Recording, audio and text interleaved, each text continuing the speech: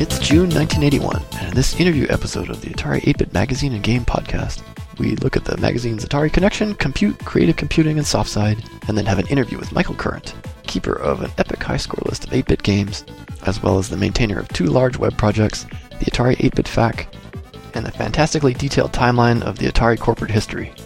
Also, the tech segment makes its first real appearance, I get some editing help, and I continue to plug the Atari Party 2015. This is the Player Missile Podcast. I'm the new robot overlord, and we're ready for episode 9.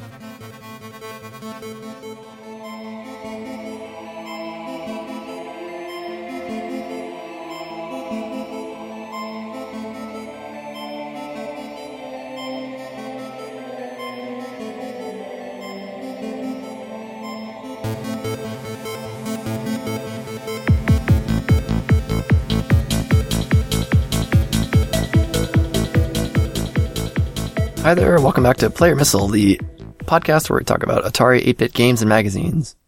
And there's no game review this episode. Instead, in these next couple episodes, I've got a couple interviews, and so this one I'm going to talk with Michael Current, who is the maintainer of the Atari 8-bit FAQ and has a really excellent, detailed history of the Atari Corporation timeline, starting from the early Pong days and going through all the iterations of the various stages of the companies. And I'll include links to that in the show notes. But he also has a big page of high scores listing a whole bunch of games and some really impressive high scores. So I want to talk to him about his experience gaming and also just to talk a little bit about how he created the timeline that I use all the time in the research for this podcast. And while I try not to be terribly topical about current events and stuff, I am going to relentlessly plug the Atari Party in Davis, California. It's May 2nd, 2015. Bill Kendrick puts this on every year, and it's back in his hometown of Davis. It's going to be at the Davis, one of the Davis Public Library branches. I will be there. I'm going to show up. I'm going to bring a Raspberry Pi running emulation software for the Atari 800. I'll probably also put the 2600, 5200, 7800 if I can get MES running on a Raspberry Pi, because I think that's the only way to run the 7800 via emulation at this point. And I'll also put on some Atari arcade games and run MAME. So hopefully you can, if you're in the Bay Area or you want to make a trip out of it, come out to Davis and visit with Bill Kendrick and stop by, say hi to me if you'd like. And I'm also going to give away a couple things. I'm going to give away the Raspberry Pi that I'm going to demo at the Atari Party. And I also have a couple USB to DB9 joystick adapters that I'm going to give away. As you may recall, I'm a Linux guy, and so these joystick adapters also work on Linux. I worked on a bit of a driver that allows them to work, and another guy figured out more of the details of the driver, but if you want to see a little bit of my code, you can check out my GitHub site. I'll include that in the show notes. Kansas Fest is also coming up. It's in July. I'm still planning on going to Kansas Fest, although the travel plans have kind of been complicated because there's an arcade game festival here in the Bay Area called California Extreme that's on that weekend. So Kansas Fest starts on like the, 12th or something of July. Hi, new robot overlord here helping with the editing. It's Tuesday the 14th of July. And goes through that weekend, and California Extreme is the 18th and 19th. So I'm trying to go to both. So I think I might go to Kansas Fest for like Wednesday, Thursday, Friday, and then come back and go to California Extreme on the Saturday and Sunday. So I don't know, these two big events I want to go to, and they're both at the same time. Crazy. It sounds like on Twitter, Kevin Savitz said he already got his plane tickets to Kansas Fest. I think I'm trying to go. I think Wade from Inversataski is thinking about going, so have a maybe significant Atari presence, Atari podcaster presence at Kansas Fest. Thought about even trying to do a talk about Atari or 6502 or something to get the Atari on the Kansas Fest schedule. I don't know, we'll see. Okay, let's do a little feedback. I got feedback just today, actually, from Rex Allison, who said he's a Commodore guy. But he says, I really enjoyed the podcast, especially the technical parts of the show. Magazines and typing programs were such a huge part of my childhood. And I'm still catching up. I'm on episode 7. And he says, oh, P.S. I built 3 Raspberry Pi tabletop arcade machines. And he sent me a picture of these. They're really cool. It's like kind of the width of a 19-inch monitor. But it's just like a wooden frame that has the arcade controls, the sticks and buttons and stuff. And it's got a kind of a slot that the arcade monitor rests in, or the LCD rests in. And he said he got spousal approval because he built them for his kid's school festival. And he said, well, of course, the school festival is only one weekend of the year, but the rest of the year we perform in-home testing and upgrades. So that's totally awesome. I love it. I've got some progress on my main cabinet. I spent a good portion of my free time the past week trying to get this cabinet up and working, and of course it just takes forever. It takes a lot longer than I plan. The woodworking and stuff, and then just the planning. Just I've never done one of these things before, and I've got kind of a write-up going on both on the PlayerMissile.com webpage, and there's a forum post on Atari Age. And I've already learned a bunch of lessons that I will hopefully not repeat when I build I'm going to build a second cabinet so this first cabinet is an upright, kind of full-size arcade cabinet. I posted a picture on Twitter, and Victor Marlin, who is on the 10 Pence Arcade podcast, sent back a note and said, Tempesty! And yes, it's very Tempest-like. I'm pretty much copying the Tempest shape. But it's going to have, swappable modular control panel, so instead of having just like a joystick or like the whole big Franken panel thing, I'm going to be able to swap them in and out and have a trackball or spinner and flight stick and stuff for Tron, and spinner, of course, for Tempest, double joysticks for Robotron, that kind of stuff. But anyway, yeah, so the woodworking is just tough. It's hard to, I've got some tools and stuff, which makes a big difference. Having a table saw is a big help, but still just the planning on how to, I have these bunch of angles. The problem with the Tempest cabinet, of course, is all angles, and I haven't do a lot of sort of test fitting. Even though I have a SketchUp design that I'm trying to follow, it's my tolerances are not quite right. So I'm trying to build this thing, and off by a quarter inch here and there on all these angles adds up, and so it's like I'm having a hard time placing it using my instructions. So I'm having to do everything by hand, and measuring and stopping, going back, and then that doesn't quite work. So figuring out how can I cover up my mistake? Yeah, so it's slow going. Hopefully when I do get to the cabaret machine, I'm also going to kind of follow the Tempest design, but it's less angular, and it was kind of I found a link, and if I can remember where it is, I'll include it in the show notes, but there's Atari built only 2 or 3 standard cabaret sizes. I think the link I found actually was for the factory was in Tipperary, Ireland, where they built a lot of the cabinets, and so they sort of standardized it on a bunch of different, or a few different cabaret styles. And I think Tempest and Centipede were sort of the same style of cabarets, and it's much less angular than the upright Tempest cabinet. But anyway, if you're wondering where some of the delay was, I promised this episode would be a little more timely than previously, and I guess it will be, but not as timely as I hoped it would be. I thought, it'll only take me a couple days to assemble this main cabinet, and it's been well over a week, and yeah, it's standing upright on its own, but there's still a lot of work to do. But if you're interested in my progress, I'll include a couple links in the show notes that you can check out. I am having fun building it, I must say. It is taking a while. I do have a couple corrections from last episode as well. I mentioned Wade's Inversataski podcast and some of the applications that I thought he might review, and it turns out he already had reviewed Letter Perfect, and I had forgotten. Wade has an episode guide on Inversataski that I will now consult more regularly when I'm talking about stuff that he's referenced or might reference. And I'm totally borrowing the phrase episode guide for the Player Missile podcast website.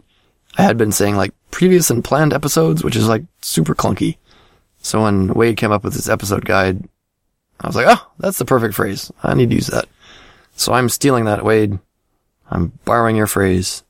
Oh, in addition, a little bit, I mentioned the Stick, which was a joystick sort of without a base, and I found a review of that in a Electronic Games magazine. I don't recall the issue. I haven't written that down. But it was a Mercury Switch based. So yeah, probably something that wouldn't fly today. I don't know that you can sell an item that has, sloshing mercury around to something that is going to be used by kids. It probably wouldn't work today. Oh, and briefly I want to talk about this article. I ran across it several months ago, and in the meantime, Carrington mentioned it on No Quarter. It's called An Experiment in Forced Nostalgia, where this dad sort of introduced video games to his young son, kind of in chronological order. So he started off with the really early stuff and worked his way up. And the and his son became just ridiculously good at games in the space of a couple of years. I mean, I think in the time of the article, he was like, it's from ages 4 to 6 or something. And just became outstanding at games. And so this is kind of what my goal for the MAME cabinet was to introduce, these old school games to my kids and have them learn and appreciate the older games, and with the idea, the gameplay was important and the graphics weren't that important. So as I get the MAME cabinet done and get it plugged in, I don't know if I'll have quite the write-up that this guy did, but I'll include a link to this article in the show notes. It's a fun read for sure. Let's hit the tech section of the podcast. So as I mentioned last time, I'm going to start this certainly multi-episode arc about trying to get the game Star Raiders to not slow down during the explosions. As I mentioned last time, there was an interview with Doug Neubauer, the author, who said, due to time and space constraints and stuff, wasn't able to fully optimize the Division routine, because they crammed Star Raiders into an 8K cartridge, which is just amazing. So my goal is to replace the Division algorithm, because he said the Division algorithm, because the explosion, the particles are in 3D space, and so for each one of these particles, you've got to at least divide for the distance so you can see how far away it is and how fast it's going to move. Because the further away it is, the slower it's going to appear to move. So my goal is to ignore memory constraints, so I'll have the whole 48K of RAM available and come up with some faster Division algorithm. In the last episode I mentioned there's several categories of Division algorithms, and we'll get into that more later as I actually get into the code. For the first meaty bit of the tech section, I'm just going to cover setting up the game and how to get it to build, because it's definitely a prerequisite to get the source code to build into something you can run before you can do anything else. So the sort of ubiquitous program is CC65. There's other assemblers. I think MADS is another assembler, but CC65 is one that's commonly used, and so I'll include a link to that in the show notes. The original author doesn't maintain it anymore, so a new author is maintaining it. I run on Linux, and so for Linux stuff, it's pretty easy just to compile things because you have a compiler built into your distribution in most cases. So on Linux, you just grab the source, unzip it, and go to the top level directory and just type make, and it'll build. It doesn't take any real fancy things of a compiler, so probably whatever your default GCC is going to work. On Mac, there's no package available or no binary for the Mac that I could find, but Mac also includes a compiler by default. It's Clang. I haven't actually tried compiling it with Clang, but I will at some point. I bet I do have access to a Mac. But so you can compile CC65 using Clang, and then you should be able to go. On Windows, it's a little bit harder because generally you don't have a compiler, but there's a Windows snapshot available in the GitHub source of the current maintainer. So you can download that someplace, and you should be able to compile using the CC65 executable that's provided there. So I got CC65 working on my Linux machine, got the Star Raiders source, and I've got a fork of it going on GitHub. I haven't actually changed anything yet, but I'll include a link to my GitHub so you can download the source. The makefile is set by default to create a cartridge, and so one of my next steps after this episode will be to figure out how to make a regular sort of exe binary out of it. But for today, for this episode, I'm just trying to compile it. So I ran CC65 using the supplied makefile, and sure enough, it created a cartridge executable. I ran it on the Atari 800 emulator, and it worked. So yay, that's a good first step. So to be able to run it from source, so at least we know that works. So stuff that I can change now, I'll be able to test. So that was the first step.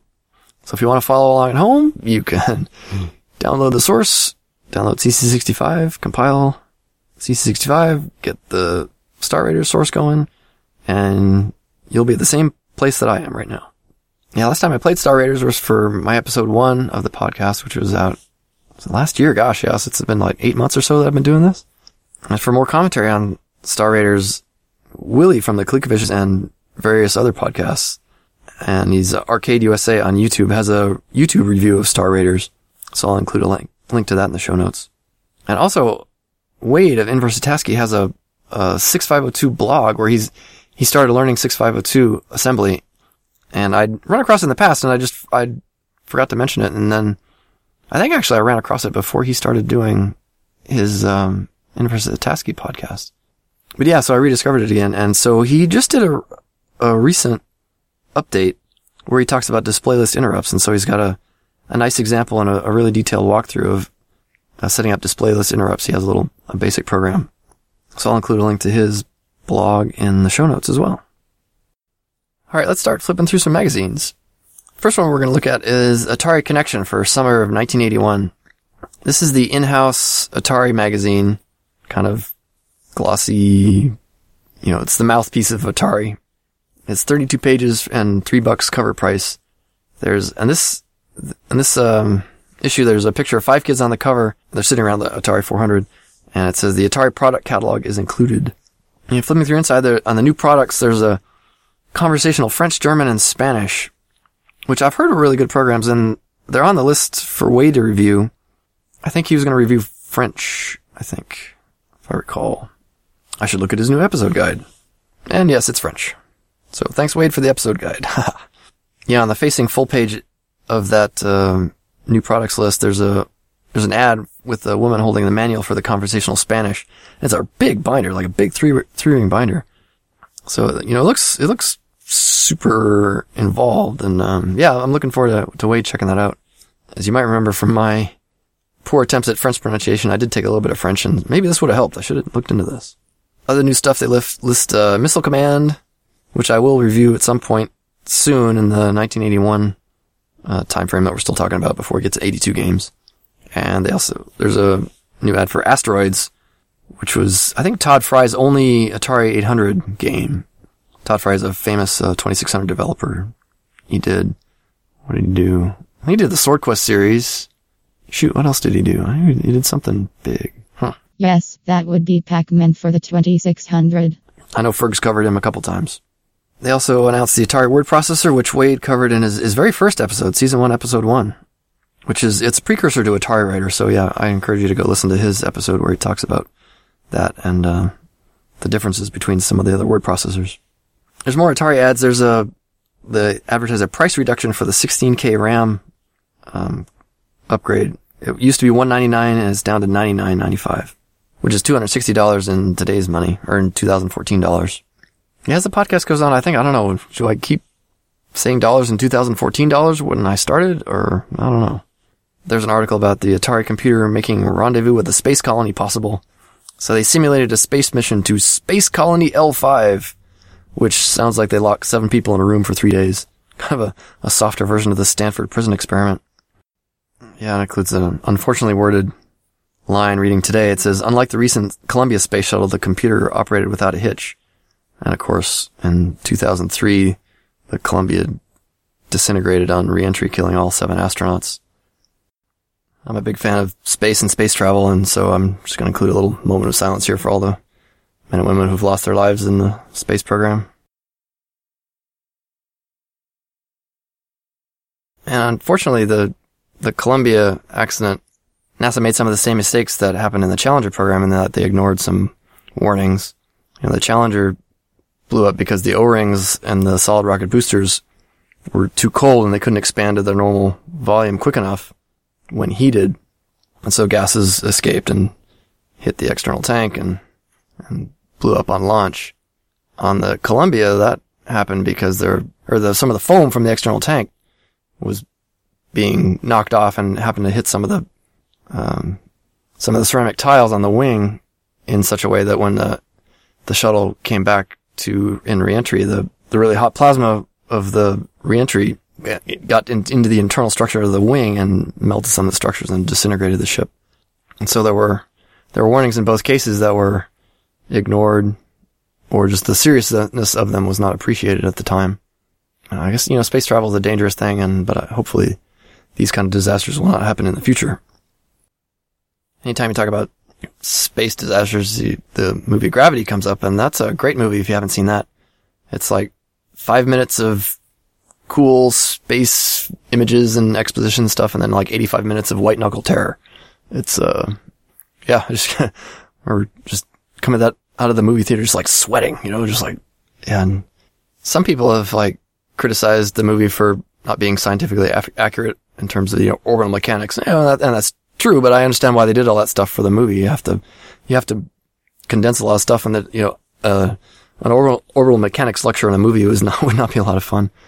But I mean, for what they're complaining about, for instance, is like to visit another satellite, say behind you in orbit, you actually have to find some way to slow down. And if you point at something behind you in orbit and thrust toward it, you will actually, this sounds strange, I know, but you'll actually move ahead of it, because what you're doing by thrusting toward something behind you, so thrusting backwards, you're actually lowering your orbit, but stuff that's lower in orbit actually travels faster around the Earth.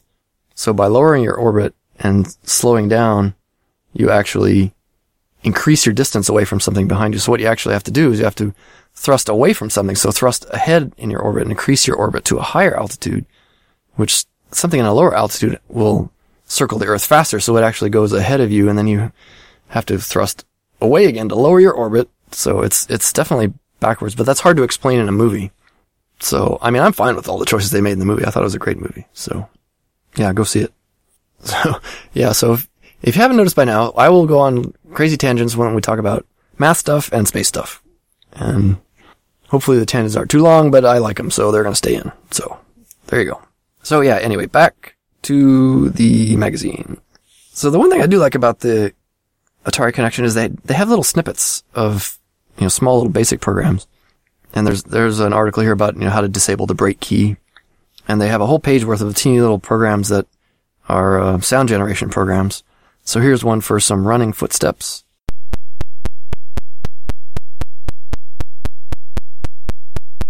And here's one for the ocean. They have a few articles in a section titled Kid Bits, where they're simple programs that kids could either type in or little demos that they can see. And there's a request that says, we'll give you a free Atari t-shirt if you send in an article on how you use your Atari or a program you've written. You must be 18 years old or younger. And they highlight a newspaper management program that a 14-year-old boy and his father wrote. They said, a program so good it's being sold through APX. So yeah, it's APX 2, let's see, the part number is APX 20013 for $17.95. And sort of the last interesting thing here is a article on the naming of Atari. So it's how did the company end up with a Japanese name?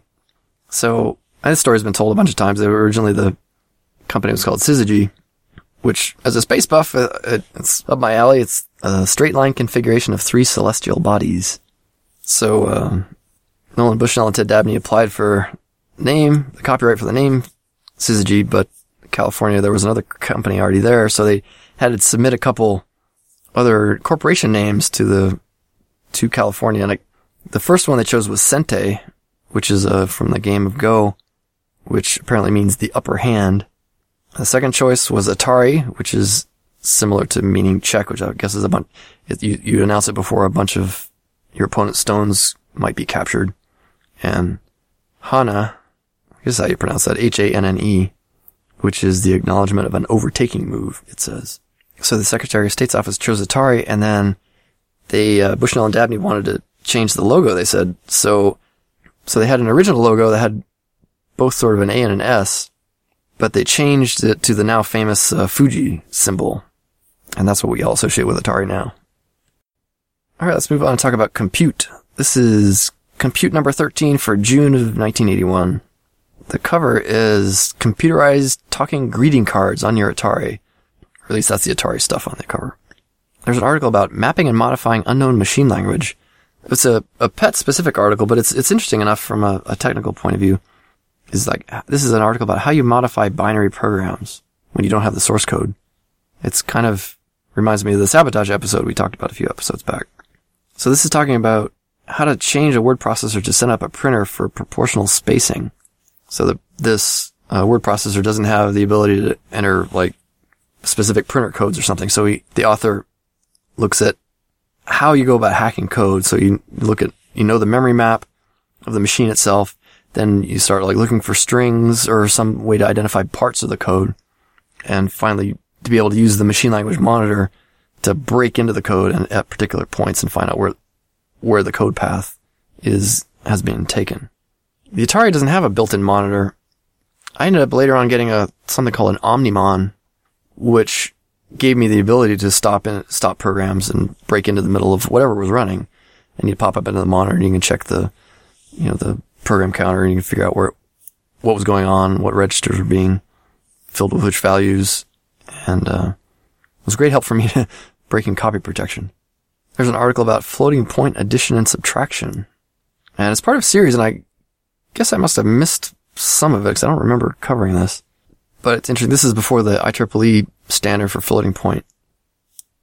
And kind of going on with the math theme, there's an article about square roots, and there's an assembly language routine, a highly optimized one to calculate square roots of integers. And I looked at the machine language source, and it's tough to figure out. So I had to go back. So I found a couple links about how you do square roots by hand. I don't know if you remember how to do this. I didn't recall. I remember doing it in school, pencil and paper, but I didn't recall how to do it. I remembered it being sort of like division, but then I had to go back. So it's like you group numbers into pairs, and you kind of do this little sort of song and dance about. There's a lot of guessing involved, but that's essentially what this algorithm does. Is it's decoded that into it's only about 20 instructions. It's really compact. The author was Leo Scanlon, who I knew that name from somewhere. I had to go back and look. He wrote a bunch of low-level books like on 6502 and then 68,000. And I think that's where I remember him. I think I had a 68,000 book by him. But he also did books on the 8086 family of assembly language. In the Atari Gazette, there's an XY plotting program with scaling.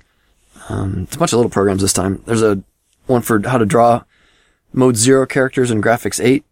So you essentially, you look up the font tables, the character set, and you can draw them on top of Graphics 8. So you're not mixing Graphics 0 and Graphics 8 display modes. You're actually drawing the characters on a Graphics 8 screen.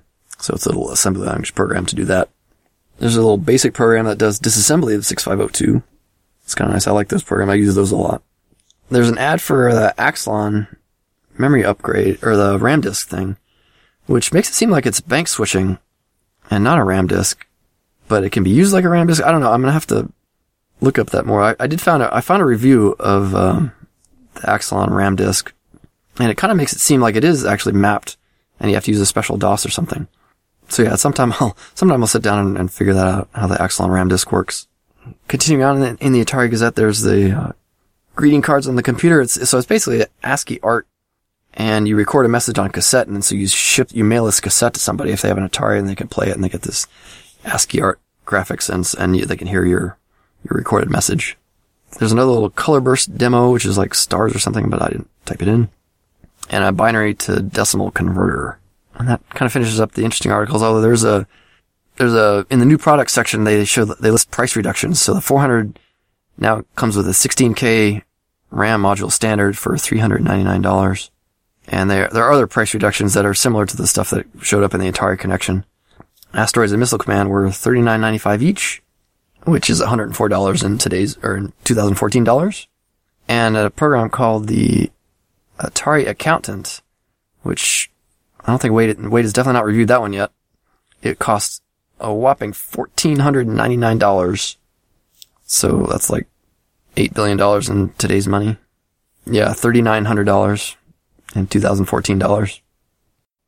The Creative Computing is Volume 7, Number 6 for June 1981. The cover is graphics and animation is the main theme. There's a digital self-portrait, and there's a call out to some Atari graphics techniques. There's a big article about computers of Hollywood. So it's not CGI yet, but they talk about computers being used as motion control cameras. And specifically they talk about the movie The Black Hole. So Disney had come up with this system called the ACES camera system, the Automated Camera Effects System, where they take the model of the Cygnus was like 10 feet long, and so they could, control the camera, and they could repeat all these shots and stuff, and so it made it seem like it was, this mile-long, huge starship. It was a data general system. It had 11 floppies, so each floppy could hold like 99 takes. So they only needed 11 floppies for the whole movie.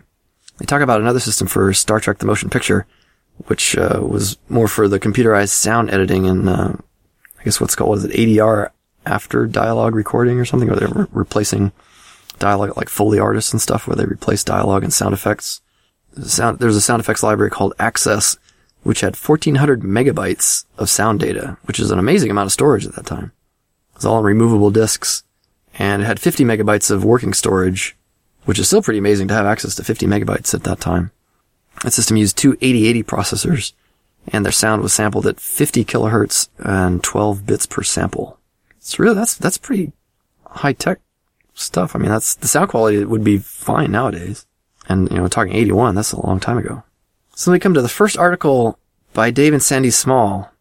And if you haven't heard the great interview with David Small that Antic did, I'll have a link to that in the show notes. I can't remember the episode number off the top of my head, but it was fairly recent.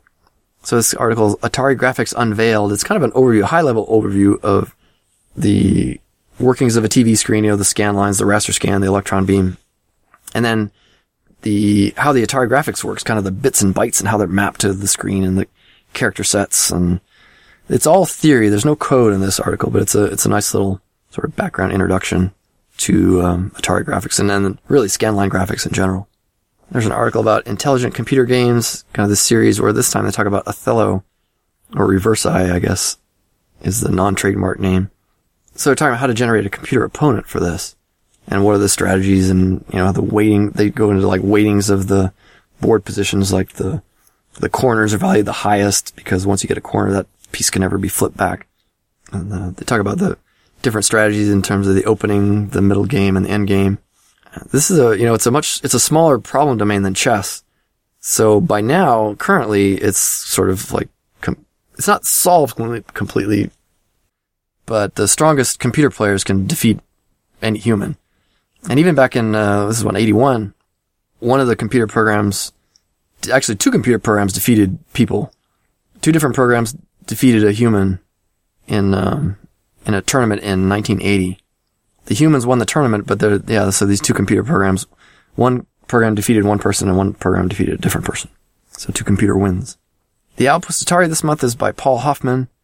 It's sort of a kind of confusing it's a big confusing mash of like a high level overview and technical detail, which I suppose hits close to home, kind of like this podcast is like, I do tend to like to go into the technical subjects a little bit, but it talks about display lists and display list interrupts.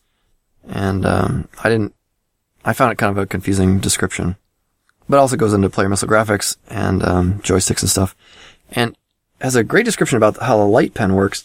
So the light pen was something available on the Atari, and I remember making one of these out of like a little photocell. And I couldn't figure out how it works, but it figures out the position of the light pen by timing. So it knows when the electron beam starts the first scan, and then it times it to where the photocell reads the pixel, and that's how it knows the XY position. Which I thought there was something more magical about it.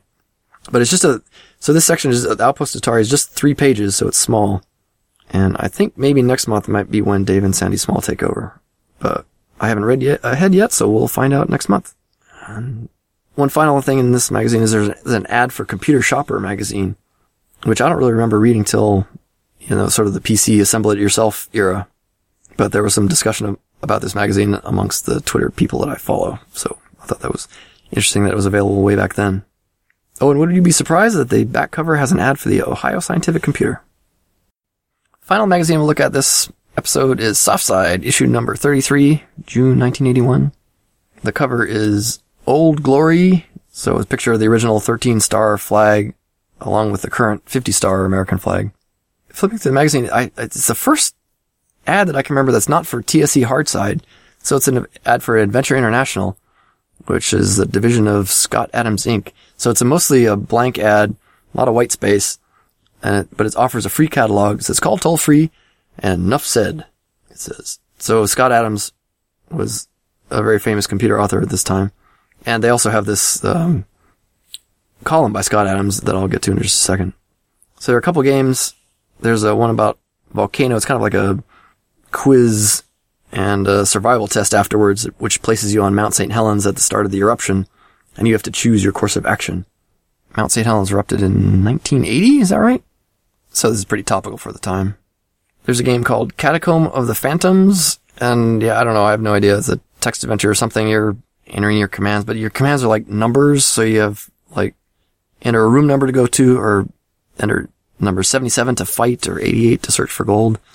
Or yeah, honestly, I don't know. I couldn't be bothered. I'm sorry about that. So Scott Adams' column called Say Yo-Ho. He talks about going to the a couple computer fairs, the 6th annual San Francisco Computer Fair and the inaugural Dallas Computer Show. He talks about meeting Bill Hogue of Big 5 Software, who was a big TRS-80 guy apparently, but the way I know him the best is for Miner 2049er, which is a great, if very hard game. Really good platformer. At the San Francisco show, he said he talked about meeting Ken and Roberta Williams. And he said, I'm sure he'll be hearing even more from them in the coming years. Which is true. They were just getting started in 81 with online. And they did a lot of things. He said the attendance of that show was over 30,000. And he went on to say that Adventure International was going to exhibit at 30 shows in 1981. So, wow, that's a lot of traveling. He talks about the Dallas show, and I don't know much about the Dallas show. I don't know how much longer it went on. But he seemed to enjoy it being a smaller show. And then he also related a story about how floppy disks were made, which is pretty cool. He described, I think he got a tour of must have been the Verbatim factory somewhere.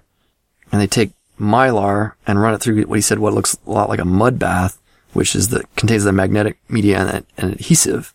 And then they put the Mylar through an oven to bake the materials onto it, and then flip it over and do the same for the backside.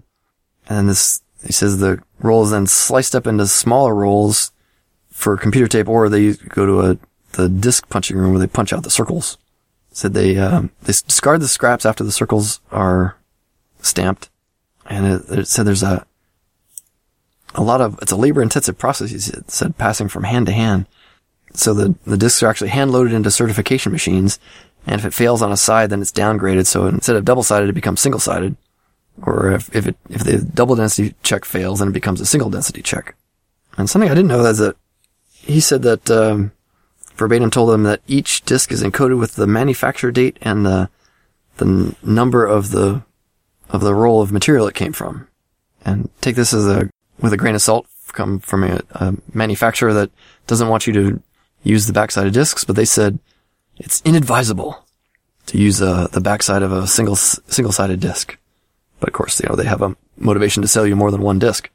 And then the one last article, it's not really a game, it's a graphic demo of the flag flying and playing the Star Spangled Banner, which I will include here.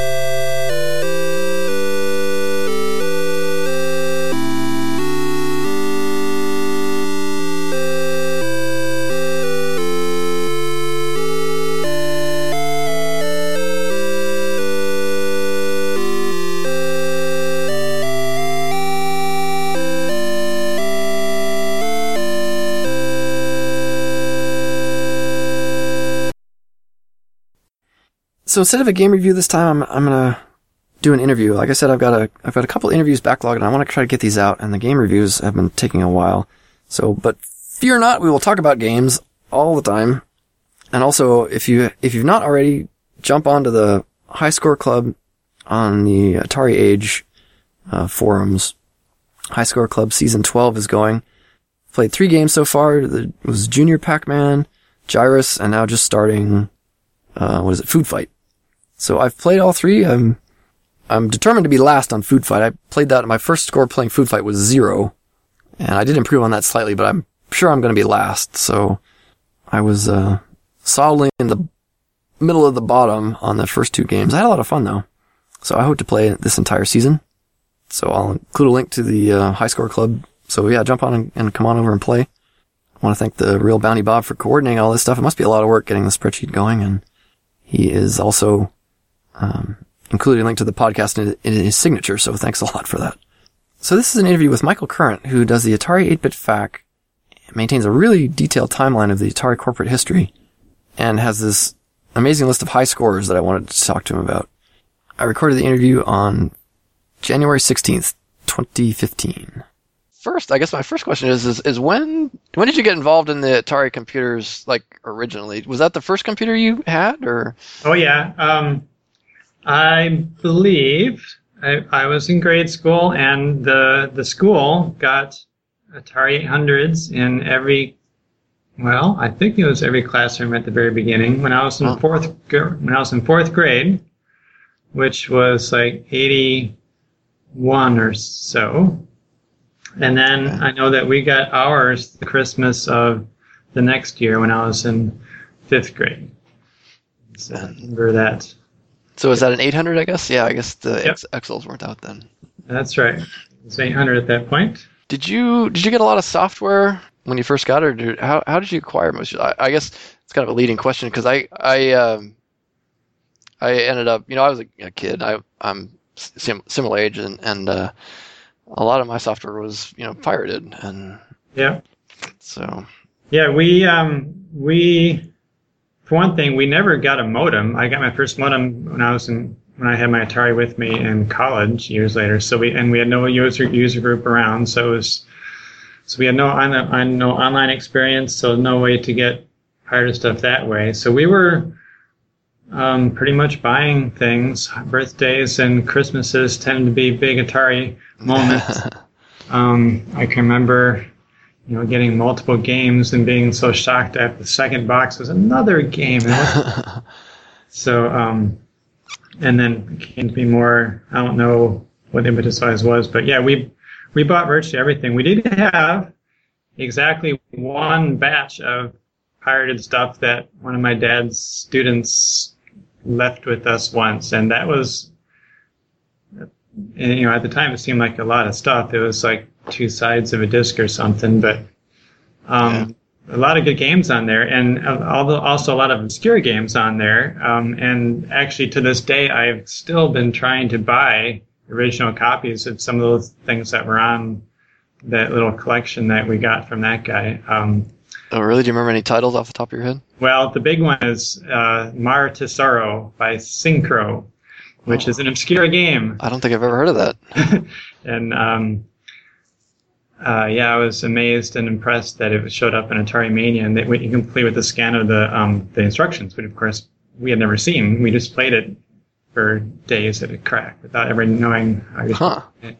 So yeah, it was written in BASIC by who knows who. Synchro was a company, and it's just like character graphics, and you are trying to recover treasures from the sea, and it was a little bit of action involved because you had to take your diver down to the bottom to pick up the treasure and back up without losing too much oxygen and without running into sharks and things in the water. But there's also sort of strategy as far as like a map of the geography of the area, and if you did it right, you could build up these humongous sums of treasure doing this. Everything about it seemed extremely primitive, except that the actual gameplay really worked, and so you could spend hours at this little game, and we famously among our family did that, and like a bunch of cousins all gathered around the Atari playing this strange, obscure treasure hunting, sea hunting game, collecting doubloons and treasures and things. So and pretty much no one's ever heard of this game, but it was one of our biggest games actually. So that was one. Rearguard was on there. A Tank was on there. Tank, yeah. So this would be like 82 games or something like that, or earlier? Pretty much. Some of them were earlier. Mar Tesoro was actually earlier than that, I think, like 81 or something. Oh, maybe I can cover that in some of these next episodes. I'm still in 81, so I'm trying to find like 81 trying to go by sort of year, and Oh, okay. I'll have to look at it. So that was our one little impetus of party games, but everything else we bought, I know that was. Yeah, that's well, and a recurring theme of the podcast is that all the piracy that went on really killed the market. I mean, it seems like 82, 83 was still, in the kind of the where people thought they could still make money, but after 83, it seems like that it went down, and people realized that the Atari market was never going to really develop as the Apple II did, and then the Commodore 64 came in, and all these things kind of conspired. And maybe Atari's corporate circle running sort of discouraged one from developing for it for a year or two as well. So yeah, and in addition to the early on times when they didn't release all the developer documentation, it really took Chris Crawford and Dave Atari before the sort of the third party people had the same kind of access as the internal guys. Yeah, and that was pretty early. That was 81 where they turned that around. So, yeah. Yeah. Well, speaking of time, I mean, I use your timeline a lot in reference. It's hugely detailed. I've got it up here on the screen, looking at it. That's why it's fun to hear, because it's pretty much a solitary activity of mine, and I do it because it's interesting to me, and hopefully, what's interesting to my brain is also useful for other people. So, that's nice. Yeah, I certainly find it interesting, and in my particular time frame, since I'm going sort of chronologically, I'm in the history of it's the WCI games /Atari games and Atari Holdings. Yep, it's a big one. Yeah, so I hadn't really heard of WCI games before. No, I mean, and no one has, and that's kind of fun. One of the things that I've found fun to sort of feel like I was maybe the first to do is that I've gone and gotten into my hands copies of some of the original incorporation papers for all the various incarnations of Atari. And so, yes, when the corporate entity that we all knew as Atari Incorporated was established, it was actually established by Warner Communications under that name, WCI Games. And then after they bought Atari, including the name, then they changed the name of that corporate entity to Incorporated, which happened to be the name of the previous Atari as well. But yeah, it all becomes straightforward when you've got the corporate records in front of you, but no one knew that before, as far as I know, as far as the web knowledge, so to speak. So it's been fun. That was kind of one of the, I was thinking about that too. Maybe that's how my timeline website idea got started, was when I started realizing some of those things, how at the other end of Atari Incorporated, when it changed to Atari Games Inc., but before Warner sold it, that whole little interim stage there where Warner still owned the arcade, but not the consumer stuff. And they had changed it to Atari Games. Oh, right, yeah. But they still owned it. And at that time, it was Atari Games Incorporated. It was only after they sold that business to Namco that Atari Games Corporation got created. And I think all that was pretty much unclear on the web, and I felt like my timeline maybe was one of the things that got that straightened out there. So... yeah, I've never really been, and that's a fun thing to do, collect those corporate records. You spend some moderate amounts of money to write and send packets to like this California Secretary of State's office. Then a couple of weeks later, you get this Christmas present of documentation that pretty much no one has bothered to get before, but it's public. Really? So anyone can do it. You just got to figure out how you go about it.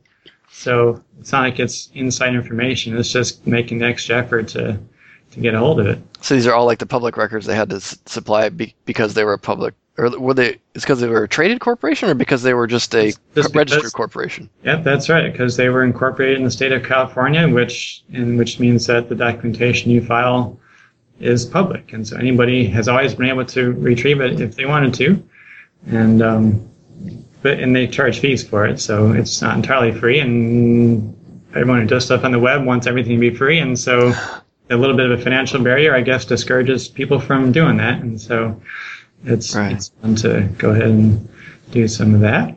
That must have been interesting, like just wading through all that, I'm sure there's just a bunch of financial stuff. And yeah, well, see, it's not really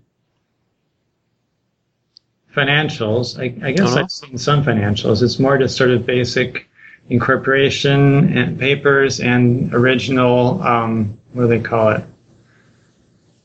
Bylaws or something of the corporation. And if they change the name, which is another thing I'm always trying to figure out, is when entities change names over time, then those are filed with the state that you're incorporated in as well. And so having the actual document in front of you is the best way possible to determine when and how a name of a company was changed. And it's all done at the state level, and so every state has some different rules about what's available and how to get a hold of it and stuff. Modern companies tend to incorporate in Delaware, it seems, because in part because it's harder to get at some of these documents that I'm interested in getting at. Oh, really? I always thought it was for tax purposes. But that's probably that too. I mean, but it seems related to me. There are additional reasons. Okay. So I've grown to like California, and Atari started there because they make it easy to get a hold of this stuff if you want to.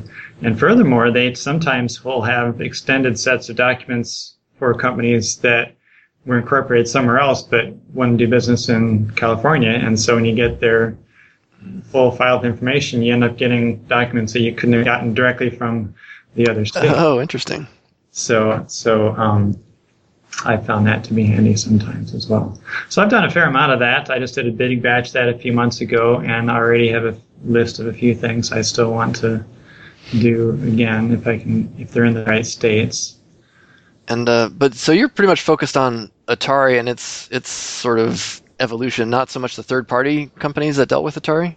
Well, that's right. I mean, my two big Atari interests are the 8-bit computers, and then I call it like Atari corporate history.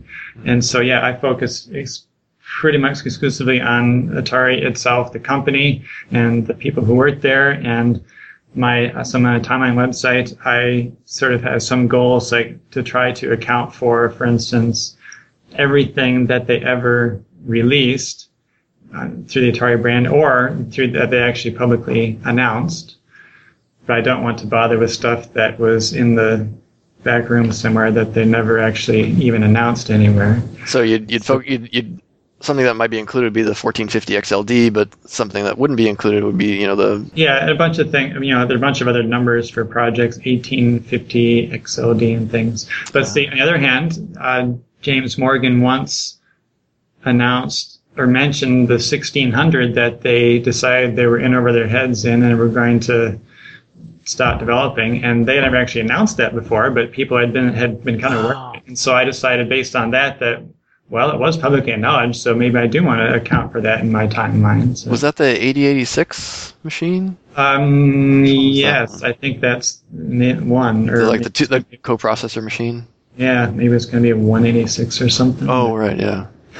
But yeah, that is the machine. And so, yeah, if it sort of turns up in the media somehow because Atari spoke of it themselves, and to me that's kind of enough for me to feel like I want to account for it in the timeline.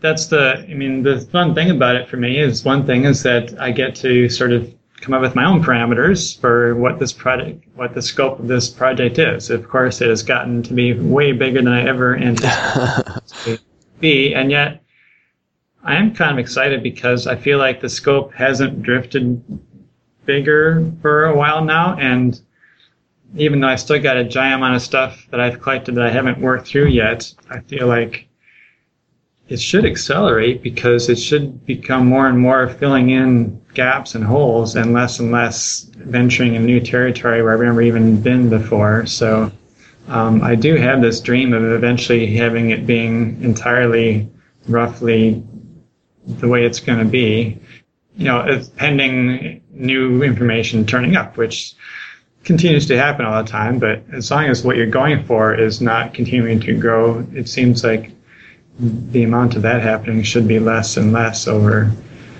time. I know you've referenced some of the Atari Museum stuff, and Kurt Vandell and Marty Goldberg, and yep.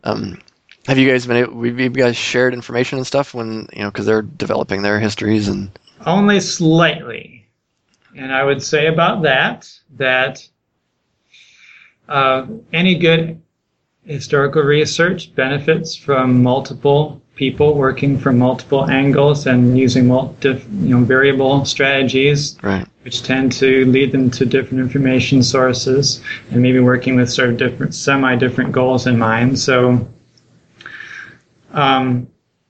coincidentally, we had actually exchanged emails, Maria and I, just recently on a couple little things, but that's been way more the exception than the rule. We're certainly aware of each other. I bought their book and gave them some money. I guess my name is in the front of the book because I gave them a somewhat larger amount of money. But and I've been using their book, but their book for me has been a lot of launching me into investigating things further instead of just taking the book. And so I learned a lot that way.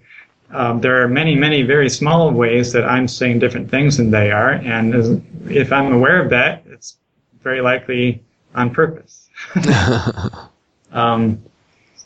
But like I said before, I have an advantage because I'm maintaining a web page, which I can change all the time, where they kind of lock themselves down in print by putting a book out.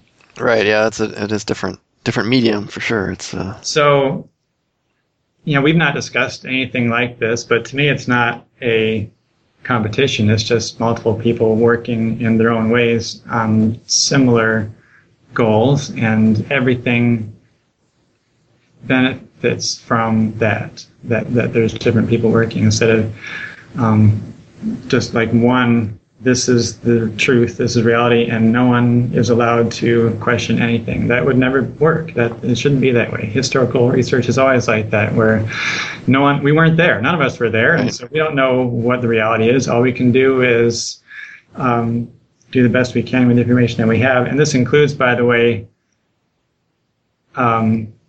what people remember, because there are a lot of people who are alive now who were there then, and those guys have done a lot of work interviewing people, which is fantastic. I'm glad they're doing that. But it's hard to remember stuff from 20 and 30 or 40 years ago, and everyone's memory is a little bit... Yeah, gets a little fuzzy sometimes. Based on that. So, and plus, maybe Atari more than other sort of areas of research, a lot of egos could be involved. I think that company tended to attract such people. and people, looking back there now, we don't know what we're running into as far as that goes. I might remember what I wished had happened, or I might have put out of my mind what was a terrible experience, or who knows what. And so, what I really like is finding documents or media reports or anything from the actual time period. The closer we are to the actual time period, the less likely facts have had a chance to drift over time. So I've been finding and visiting libraries sometimes media reports, from the early 70s where that stuff hasn't been online, and so that's been a fantastically fun thing to do. Filling in early timeline stuff on Atari from Bending Times magazine or Replay magazine from the early or mid 70s or so, which no one had really done in that way before. So I've had a field day doing that. I got to go back there and do it again sometime, make another trip out of it. But to me, that's, interviewing and doing that kind of thing both have their place. I just happen to focus on finding publicly accessible but written documentation from the time period is kind of, I figure, what I want to focus on. I am a librarian professionally. I guess I tend to, that mentality kind of seeps into this whole activity as well. Sure, yeah. It's coming from that perspective. I mean, that's what you do is what you're interested in. So that's the way to go. Yeah. Speaking of magazines, so what would you say are your sources from the magazines that reference the Ataris? Yeah, and you might have seen or not, on also my website I have a separate page where I list actually my entire Atari magazine collection, so you can see that there. Oh, I didn't see that. So I have, I have all issues of Antic magazine. I have all issues of Analog magazine. All issues of Atari Explorer magazine. Yeah, probably one that's highly useful and maybe less common is Current Notes magazine, which started out as a user group newsletter from the East Coast and turned into like one of the last national magazines. Really, Current Notes? I don't know that. But that was always, until the very end anyway, a very high quality publication. They were doing, their own writing, their own reporting and everything, and so much more hard information was in that one compared to Antic and Analog, especially Antic, which is it was close to an official Atari mouthpiece. They didn't really scrutinize what Atari told them. They just magazine. So Analog didn't suffer from that, but they were still a glossy national magazine. But some of the most major of the user group publications, like Current Notes and what was it in the Northwest? P something. I don't know that one either. I've got a chunk of those, not all of them. But yeah, I do figure that I've got probably one of the more complete sets of Atari computer-related magazines there is. Oh, there you go. I see on the section here. So, I've been getting soft sides lately. Those don't have a whole lot of news content like this in them. They're more for type-in programs. But right, yeah. I just started. A guy gave me some feedback that because I don't remember soft side from back then. I don't remember seeing it, and he said, "Oh, I should check it out." And yeah, it's only been really type-in programs. Yeah, a few little columns, but nothing like the technical stuff you can find in some of the other multi-platform magazines like Computer, Creative Computing. Yeah, Computes, I've got a large number of those, but I still would like to get the oldest ones of those. Those early Atari computer years are hard to get in the magazines because the specialized ones hadn't come out yet, and all the general ones were still trying to figure out how seriously to take it. So Compute would be a good one to complete. I have all those Creative Computing. That was a great publication. And by the way, that was Dave All who, after that, went and ran Atari Explorer for Atari. So. Did he go there? Oh, interesting. The two publications actually kind of look similar because he took his whole, tools and staff kind of with him to some extent to Atari Explorer. I don't think Atari Explorer is on my list. I'll have to get that one as well. So that was the in-house one that Atari put out. They had what was it? It was Atari Connection. The old Atari put out Atari Connection from 82 to 84 or so. And then Atari Corp decided pretty quickly that they wanted to produce a magazine also, and they renamed it for some reason to Explorer. And Explorer kept going right up until the Falcon was the thing, which was, 92 or 93 or so. Something like that, yeah. It never had that much 8-bit stuff since, of course... Yeah, they were focused on the STs. ST, but there was a little bit for a long period of time. And I go back to that a lot just kind of to see what Atari themselves was saying, or at least what Atari was allowing Dave All's magazine to say. That is what happened, because Dave All was, he was... reporting to Atari. He was paid by Atari, but he was kind of running it as if it were a separate magazine for a long time. And eventually Atari didn't like some of the things he was saying, and so they decided, we're going to take it in-house again, and we don't need you to run a magazine for us, because if it's our in-house magazine, we want to have creative control of what we're saying. And so that all happened. So yeah, those are some of the magazines I've got, and I guess you see the rest of the list. Yeah, that's great. A complete collection of Analog, complete Antic. Oh, Atari User. That was actually hard to get all of those. That's the UK. Well, I have a bunch of those. Oh, that's those too. But then there was the American Atari User, which is all Atari platforms. A little paper thing, but it was all advertising for revenue, and so a lot of ads in it. So yeah, those are good. I think the last sort of Atari users group that I belonged to, we'd get that Atari user. It was like newsprint. Is that what it was? Yeah. So instead of collecting a bunch of Atari stuff or software necessarily, mostly I collected documentation and magazines and advertising literature and that kind of stuff, focusing on the 8-bit computers. But again, looking at your website, which is, again, I have to say, it's a fantastic resource for me. I stumbled across your high score list. Yeah. And so you've got a list of, I don't know, probably 100 games or more. And you hear about how that got started? Yeah. Yeah, I don't know quite when it was, but that started out existing as an Atari Basic program, which was all the print statements. The program was designed to produce a list like that onto the printer.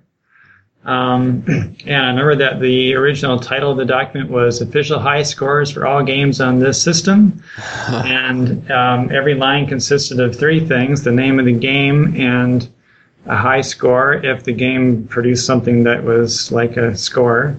And then the third thing was the initial of who in the household had the high score. And there were 2 of us. Family competition, huh? Yeah, and my parents weren't really involved, so it was me and my brother.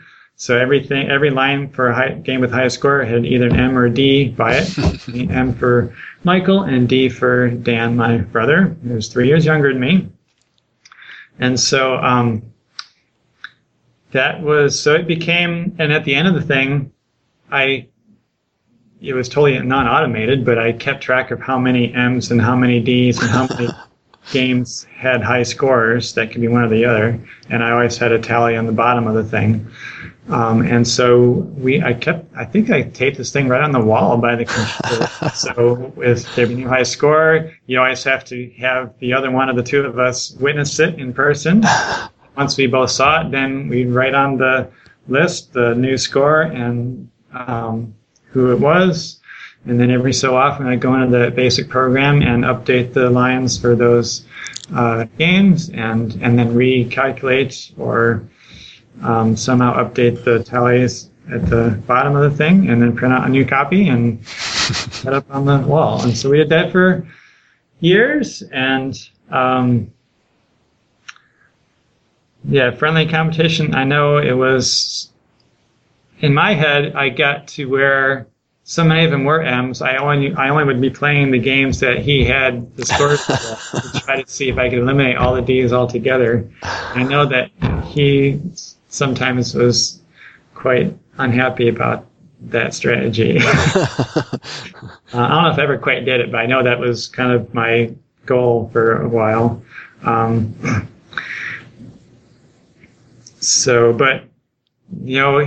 In the end, I went off to college and he was still there, and so he had an advantage that way.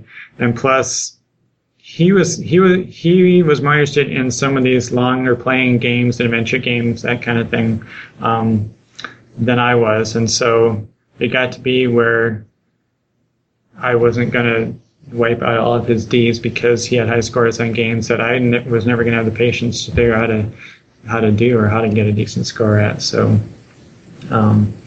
things like, I don't know that I actually played any real war games myself other than maybe Eastern Front, but I think we had a small number and he was more into that kind of thing. And I think there was a game called, is it Starfleet 1? Which I know to me it was similar, but it was space-based instead of a Earth-based war game. And I know that was a long-form game too. So it kind of probably became more static for a long time. And then at some point when I had my own website and everything, I decided I wanted to have my high scores up there. Just kind of, I guess I'm proud of a fair number of them. Because you go around looking at other people's high scores, you realize those aren't that high. I've gotten that. So, I've not actually participated in any of the online ways to share high scores or anything, but I figured I'd just put out what I had from my past. So I don't quite remember how I did it, but I feel like I would have made the output go to a text file, and then I used to have a PC with a 5.25-inch floppy where you could put a double density Atari disk into there and read or write to or from it. And so I would have got the output from a double density Atari disk to a PC, and then I would have probably manually converted to HTML and then rearrange it so instead of being our little household competition thing, it was just sort of my personal high score list, and it existed like that for a long time. At some point, I started putting dates on them for anything relatively recent. I see some that even have like '08, and I'm trying to think. Yeah, I saw an '09. I think this morning. Maybe that was Tempest Extreme. Tempest. Oh, is that one of the? That's a recent game that has come out, fairly recent. So, because we never did that before with dating them, because we just had to witness it with each other. Yeah, I know I've compared my scores to yours, and yeah, you've destroyed me in pretty much everything. And yeah, comparing to some in the Atari 8-bit High Score Club, you're quite high. So yeah, I know not all of them are great, but it's basically the earliest ones that we had at the right age when that was all you had to do, and when your skills are prime. Yeah, your reflexes are at their top, and so some of these are your scores from like your original scores playing with your brother. Oh yeah. Yeah. you know the ones that don't have dates go back that far. Probably things like Missile Command. To me, I never have seen anyone else get 100,000, and to me, I can roll that one over no problem. That takes 1,000,000 points. So wow. We roll over the colors. That's always a little goal, and that's one I can still do. And Pac-Man, sit down and get 100,000 is not a problem. Yeah. 200,000 is definitely more of a challenge, but so I think those skills. A lot of those games, so you got to memorize patterns and things, so you can't just sit down after 15 years and remember how to do it all. But I know, yeah, that is true. I feel like I could if I wanted to take that time. Kaboom is another fun one that even in modern days, you lube up your paddle controller, and I can kind of impress people with how I can keep that game going. Well, I see. Yeah, you got a far higher score than I ever got on Jumpman. That's my favorite game. We played that endlessly. That was a fantastic game. Yeah, and I remember there's an article in Creative Computing where I think Dave All actually wrote it, where he gave strategies for Jumpman, or maybe that's Dave and Sandy Small. No, maybe I'm getting confused. I don't remember. There was a strategy article. I actually photocopied it back. I went to the library when I was a kid, photocopied this article, brought it back, and I still have that old, yellowed copy. Still try to play that game. Cool. Remember what was it called? The mystery level where it's just blue, and then you had to maneuver through the.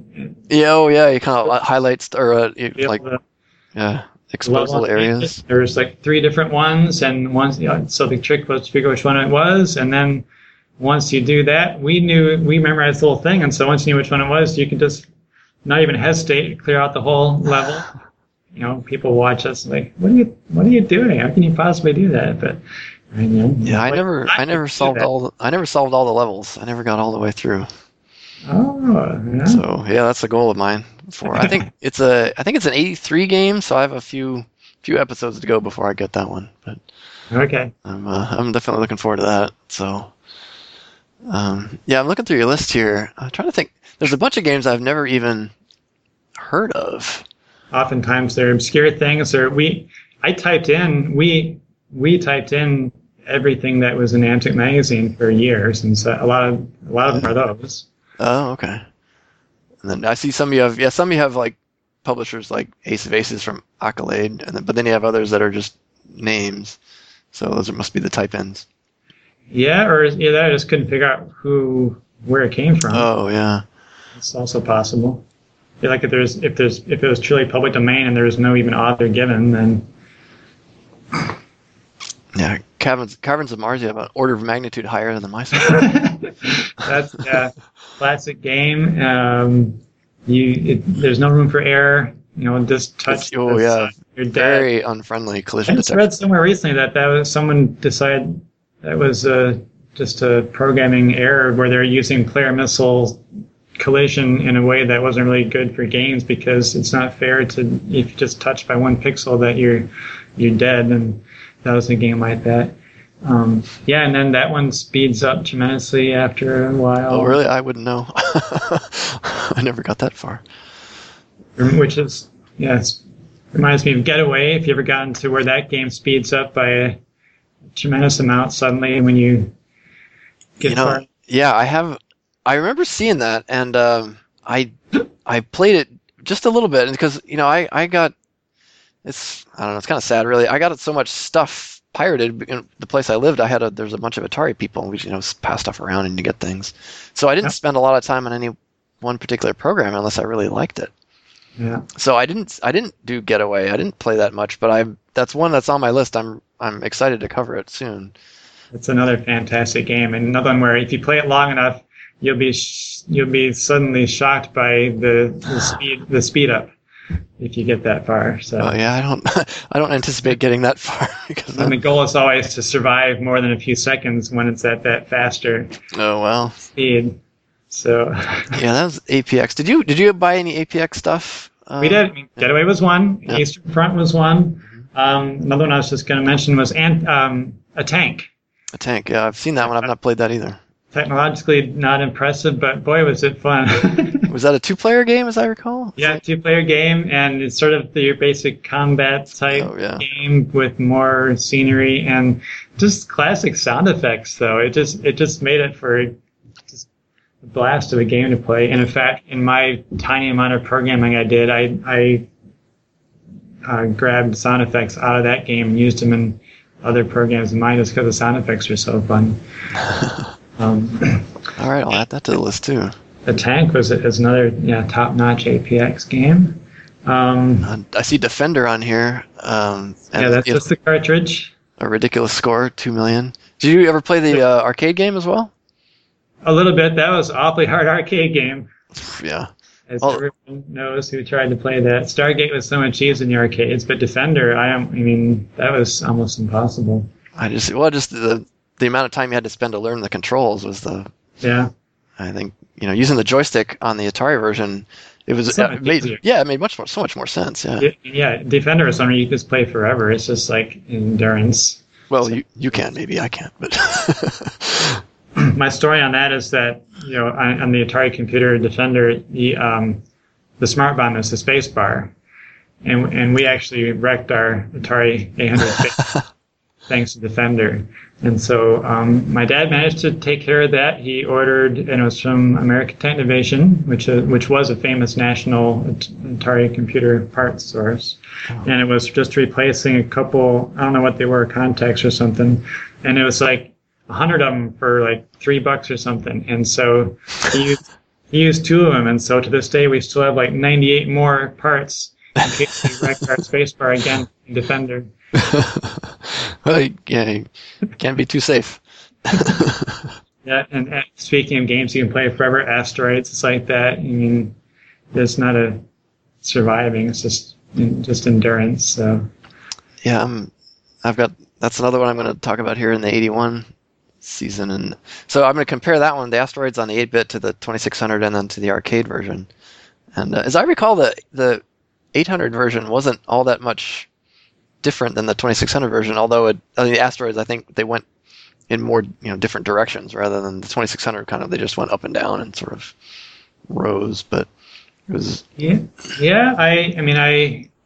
everyone else at the time that we had our computer had 2600s, and so I definitely had experience with games like Asteroids on the VCS. I feel like they, like you said, I think they were pretty more similar than not. I know the computer one had a lot more, I think it had more variations. And certainly the computer one had 4-player possibilities. Oh, right, yeah. Occasionally it was a very fun thing to do. Yeah, nice. It's fun to have that 4-player option for sure. And I was disappointed when I, got the XL to realize that it only had, 2 joystick ports. I remember playing Mule, with a bunch of people, and that was a great game. Classic. Yeah, Mule's one that we didn't do in the time period. I eventually bought myself one, but by then I had no group of kids to play with. I basically don't know how to play that one. So It's a lot of fun, but you can play it against a computer, of course, but when you get multiple people, it's a lot of fun. more obscure, if we want to talk about multiplayer games, we had Worms from Electronic Arts. Worms, I don't know that You know one. that one? That's somewhat more obscure because it's like it's barely a game. It's sort of like, I don't know what it's like. It's a little bit like the really old game of Life. You sort of set up patterns, and then they take on a life of their own. And so the controls though are the paddle controllers. And so in the Atari computer, you would have up to 4 people, and there's a grid, and each player takes a turn saying, okay, I'm going to go in this direction toward that dot. And then it's the next person's turn to do the same thing. Then you go around again. But then your little worm starts, if any time it encounters a pattern at the dot where it arrived to, where you've already told it what to do when it encounters that pattern, it'll go ahead and move again. And so everyone does that a few rounds, then the worms start going off on their own because of the patterns, because of the decisions you made initially. And so your goal in the end is to what was it? To not, I guess it was to not land onto a dot on the grid where there were no places to go out again.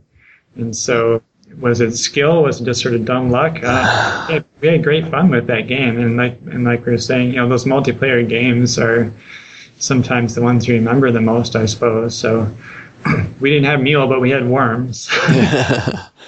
Yeah, my kids are little, but I'm looking forward to having, to play games like that with them. So I'm definitely looking forward to multiplayer games. And so, I see you have Gem Drop here with Bill Kendrick. Right, a more modern game. Yeah. Oh yeah, I forgot. Your score is 2002, and I'd forgotten he'd written it, back in the 90s. Yeah, look at all these other ones. Hitchhiker's Guide to the Galaxy. That was such a tough game. Yeah, that's one that I probably have no idea how to even play. I would say that was the specialization of my brother, not me. Oh yeah, Jawbreaker, one that you beat my score handily. I think I got 3,000. You got 21,000. So. and that's a modern purchase. We didn't have that in the time. Oh really? Yeah, Jumpman. Did you? I didn't see Miner 2049er. Did you? Oh, I do. Again, I got that later on. We didn't have that back then, so I doubt my score is very good for that one. Yeah, that was one of the few I think I had on cartridge. Mm-hmm. It was some like really big cartridge, like a 40K cartridge or something, and it bank switched a lot of stuff. Was the first one like that, or just Bounty Bob Strikes Back? Maybe Bounty Bob Strikes. I don't remember. I do have them both now, but yeah, again, those were ones I bought later on to see them. They weren't ones that we had as kids. Because we had Jumpman. What else do you need? I know, right? That's, yeah, seriously, yeah. Or what was the other one Electronic Arts had? The one Hard Hat Mac. We didn't have that either. That was also that another platform game? I don't think I played that one. I saw that on the Apple, I think. But right. There's Kaboom. There's Kaboom and what was that other Activision game? Pitfall 2 on the 8-bits, I think, has a entirely separate sort of hidden level that Pitfall 2 on the 2600 doesn't have. Okay. I think that's not till 84 though, so it's like I kind of hamstrung myself with this sort of the way I did that podcast, 'cause I set it up to do by sort of chronologically, and now all these like 83, 84 games I'm just dying to get to, but I have to slog through 81 and 82. But you've given me some tips for some early games that I will definitely try to check out. Okay. But yeah, so Eastern Front's the game of this week, and that's with the kids and job and all that stuff. It's hard to get enough time to really devote to play that, because it's just you remember playing it, with the joystick and you're scrolling around and. Yep. Yeah, different types of I don't know what to call them, units or I think, infantry and something else and something the tanks and the dudes and yeah, and you had to deal with the environment and the weather. And you just sort of, I think it became a classic modality where you have a turn, you give them all orders, and then you hit start in the case of this game, and then you see what happens, then you do it all over again. Yeah, that's right. You have to do that for hours. Yeah, hours. Yeah. And it was it seemed to be virtually impossible to win, but I was told that was because, well, that's because it's supposed to be realistic, and they don't win in real life, and Yeah. they're supposed to be able to win. And so somehow that just didn't appeal to me so much. Yeah, and in reading stuff that Chris Crawford has written about later, I mean, that's kind of like, it was kind of like one of the points was to show, futility of war and of course, tactically the Germans made a lot of mistakes yeah, so I have, from this experience of trying to play Eastern Front, I'm like thinking I'm going to focus on arcade games because they're easier to pick up, play, and get sort of an experience of the game without having to devote just hours and hours at a setting. Right. So, And for Eastern Front, do you have the disc or a cartridge, or? I never actually played it. I'd never played it before, so I'm using an emulator. And just playing it off an ATR or something. But yeah, you're still emulating one or the other because they weren't identical. Right, that's true. Yeah, so I played both, and the APX version is the disc version, or I guess cassette as well. But it only has sort of one game, and the cartridge version has 4. It's got a super novice sort of introductory version where there's one unit for you and one enemy unit, and you just have to learn how to control. And then there's a couple other skill levels. Okay. And theoretically it has the ability to save the game, but I've never actually been able to get that to work. So another reason why I didn't really spend a lot of time on Eastern Front, because I couldn't pick up where I left off. But going through I'm trying to look at the rest of your games here. I didn't realize River Raid had an 8-bit version either. Wow. Is that Activision? Yeah, Activision, yeah. I guess that's another more modern purchase I've made. Then you have both the Seamus and the Seamus Case 2. Right. I remember playing those. And the Space Invaders, is that the original Atari Space Invaders with the sort of the rocket ship on the left and your Yep. Yeah. Yeah, and we had the cartridge of that because that was the second release of that. Originally that was a cassette. Yeah, that's right. So yeah, everyone always thought, I mean, they didn't try to make it look like the real Space Invaders, but it was fun on its own. And that was yet another game where you can just play forever because there was all I could do is get down to the bottom, and once you learn how to clear it when it's at the bottom, you just keep doing it for as long as you want to do it. Really? So. Wow. That's I got to the bottom once and just got stomped. For more real Space Invaders, there was I guess they called it Atari Invaders by Rockland. Rockland, yeah. I hadn't heard of that company. And that, by the way, was on our little disc of our one little collection of pirate games. Oh yeah. Invaders. So we had that around too. So what do you think? What are your favorite games on the 8-bit besides Jumpman, of course, because we know Jumpman. Jumpman is excellent. I feel like I used to have an answer for this. I've long since forgotten what it was. I mean, you got to put Star Raiders in there. Star Raiders, yeah. Everyone has to like Star Raiders. I mean, and especially considering when it came out. I mean, 79. That's just amazing. That's right. First time, many people saw the Atari computer was playing Star Raiders. Mm-hmm. So that's got to be up there. There's probably some of the same things we've been talking about: Pac-Man and Missile Command. So those are two that I go back to even now. Yeah. I'm trying to think of things that we haven't mentioned that we played a lot. Archon. Archon, yeah, remember that? We played a ton of that. Far better than Archon 2. Archon 2, they broke something about the competitiveness. It just was too easy in comparison. Oh, really? The first one just had the perfect feel to it. Yeah, I never spent much time with Archon 2. Let's see, but yeah, so you played more you tend to enjoy more of the arcade style games rather than, because I remember playing like Ultima and Ultima 3, Ultima 4, those games. Right, I've never actually played those things. Ball Blazer. Oh yes, yeah, that was outstanding. Speaking of our little brotherly competition, somehow my brother has some strategy to that game that he has never shared with me. I cannot beat him at Ball Blazer, and I don't exactly know why. So he's got his way of bouncing off the wall behind him and scooting around me faster than me, and I think I know a lot about that game, but he knows something and I don't. So a lot of those 2-player games that we kept doing a lot for some years. One-on-one basketball is like that too. Yeah, something about the nostalgia of those games, I think, is a big draw as well. Just remembering how much fun it was. And Blue Max is a great one. Yeah, Blue Max. For that game continues to get harder and more interesting over time if you play it long enough. The city, you make it to the city because you picture the green landscape and stuff in the river, but there's a city you can get to too if you survive. I would know about that. Wow. Okay. And the cities sort of get bigger over time, as I recall. So, wow, that's a good one. Yes, you've got my list in front of me. I don't, so you're reminding me of more. We played Pinball Construction Set. We played with a ton. The Electronic Arts Bill Budge. Yeah. Pinball Construction Set. With the sort of graphics 8 mode, the kind of artifacting mode. There's Drop Zone. I remember playing that a little bit. Joust. Joust is a really good port to the 8-bit. Yeah, it looks excellent, but it's just too easy. Yeah. Well, we're on two different planes, I think, here. For two players, it's great fun, but for against a computer, you just play that as long as you want.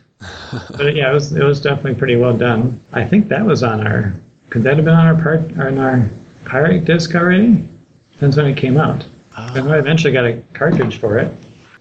Crazy Shootout, which was like one. Berserk. Berserk never actually came out really for the 8-bit computers, but Crazy Shootout by K-Byte and eventually CBS on a cartridge.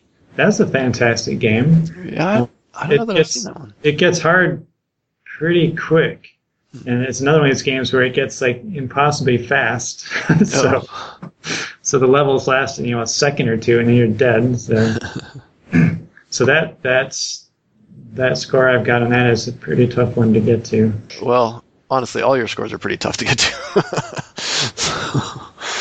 I will see. Yeah, How about the Pole Position cartridge? Pole Position, yeah. That 105,000, is that what it is? Let's look it up here.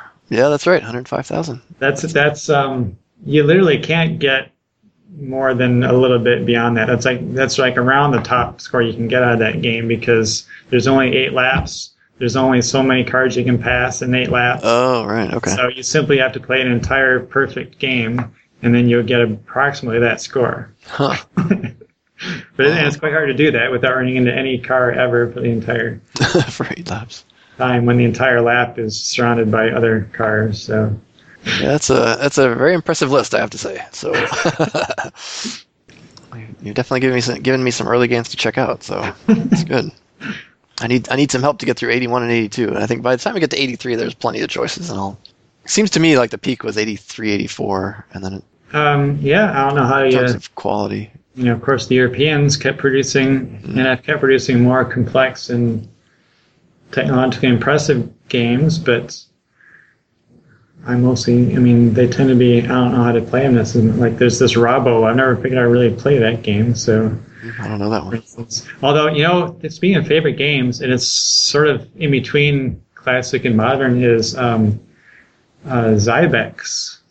I saw that on your list here. Which came out of the UK. That is a fantastic game.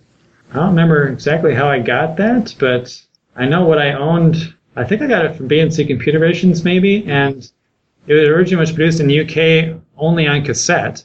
And so BNC was like selling it on disc, where they also sent me like the original cassette cover. So you kind of own the original medium, except I had it on disc originally. But there's a bunch of levels to that game, and that was a great one. That was later than everything else that we had as kids. So, okay.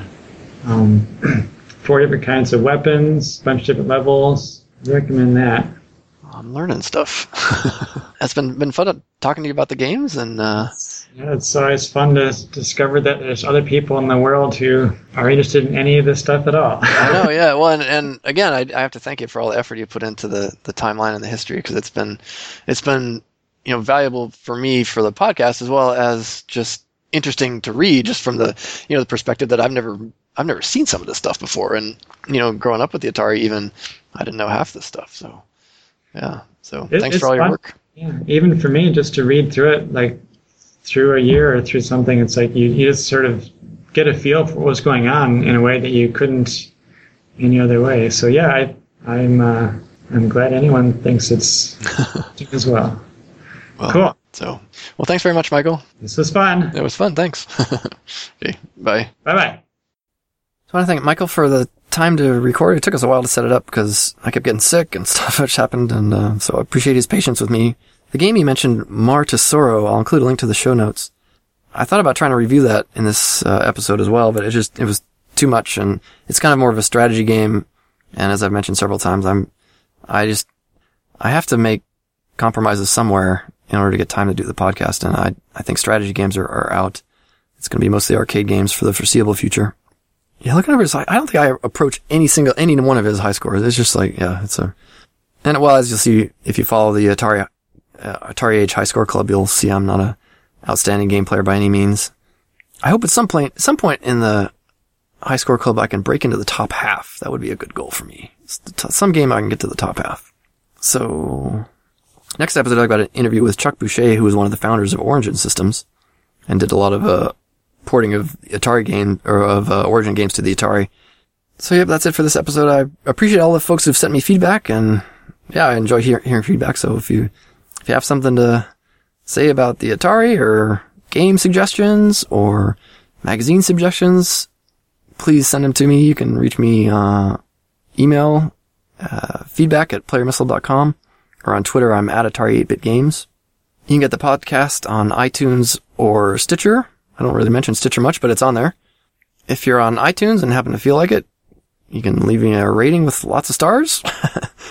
Or, the amount of stars you feel appropriate. But I wouldn't turn away 5 stars if you happen to think it deserves 5 stars. But I'll leave that up to you. I'm a proud member of the Throwback Network, so check out throwbacknetwork.net for lots of retro gaming and retro themed podcasts. Thanks for listening, and I will talk to you next time.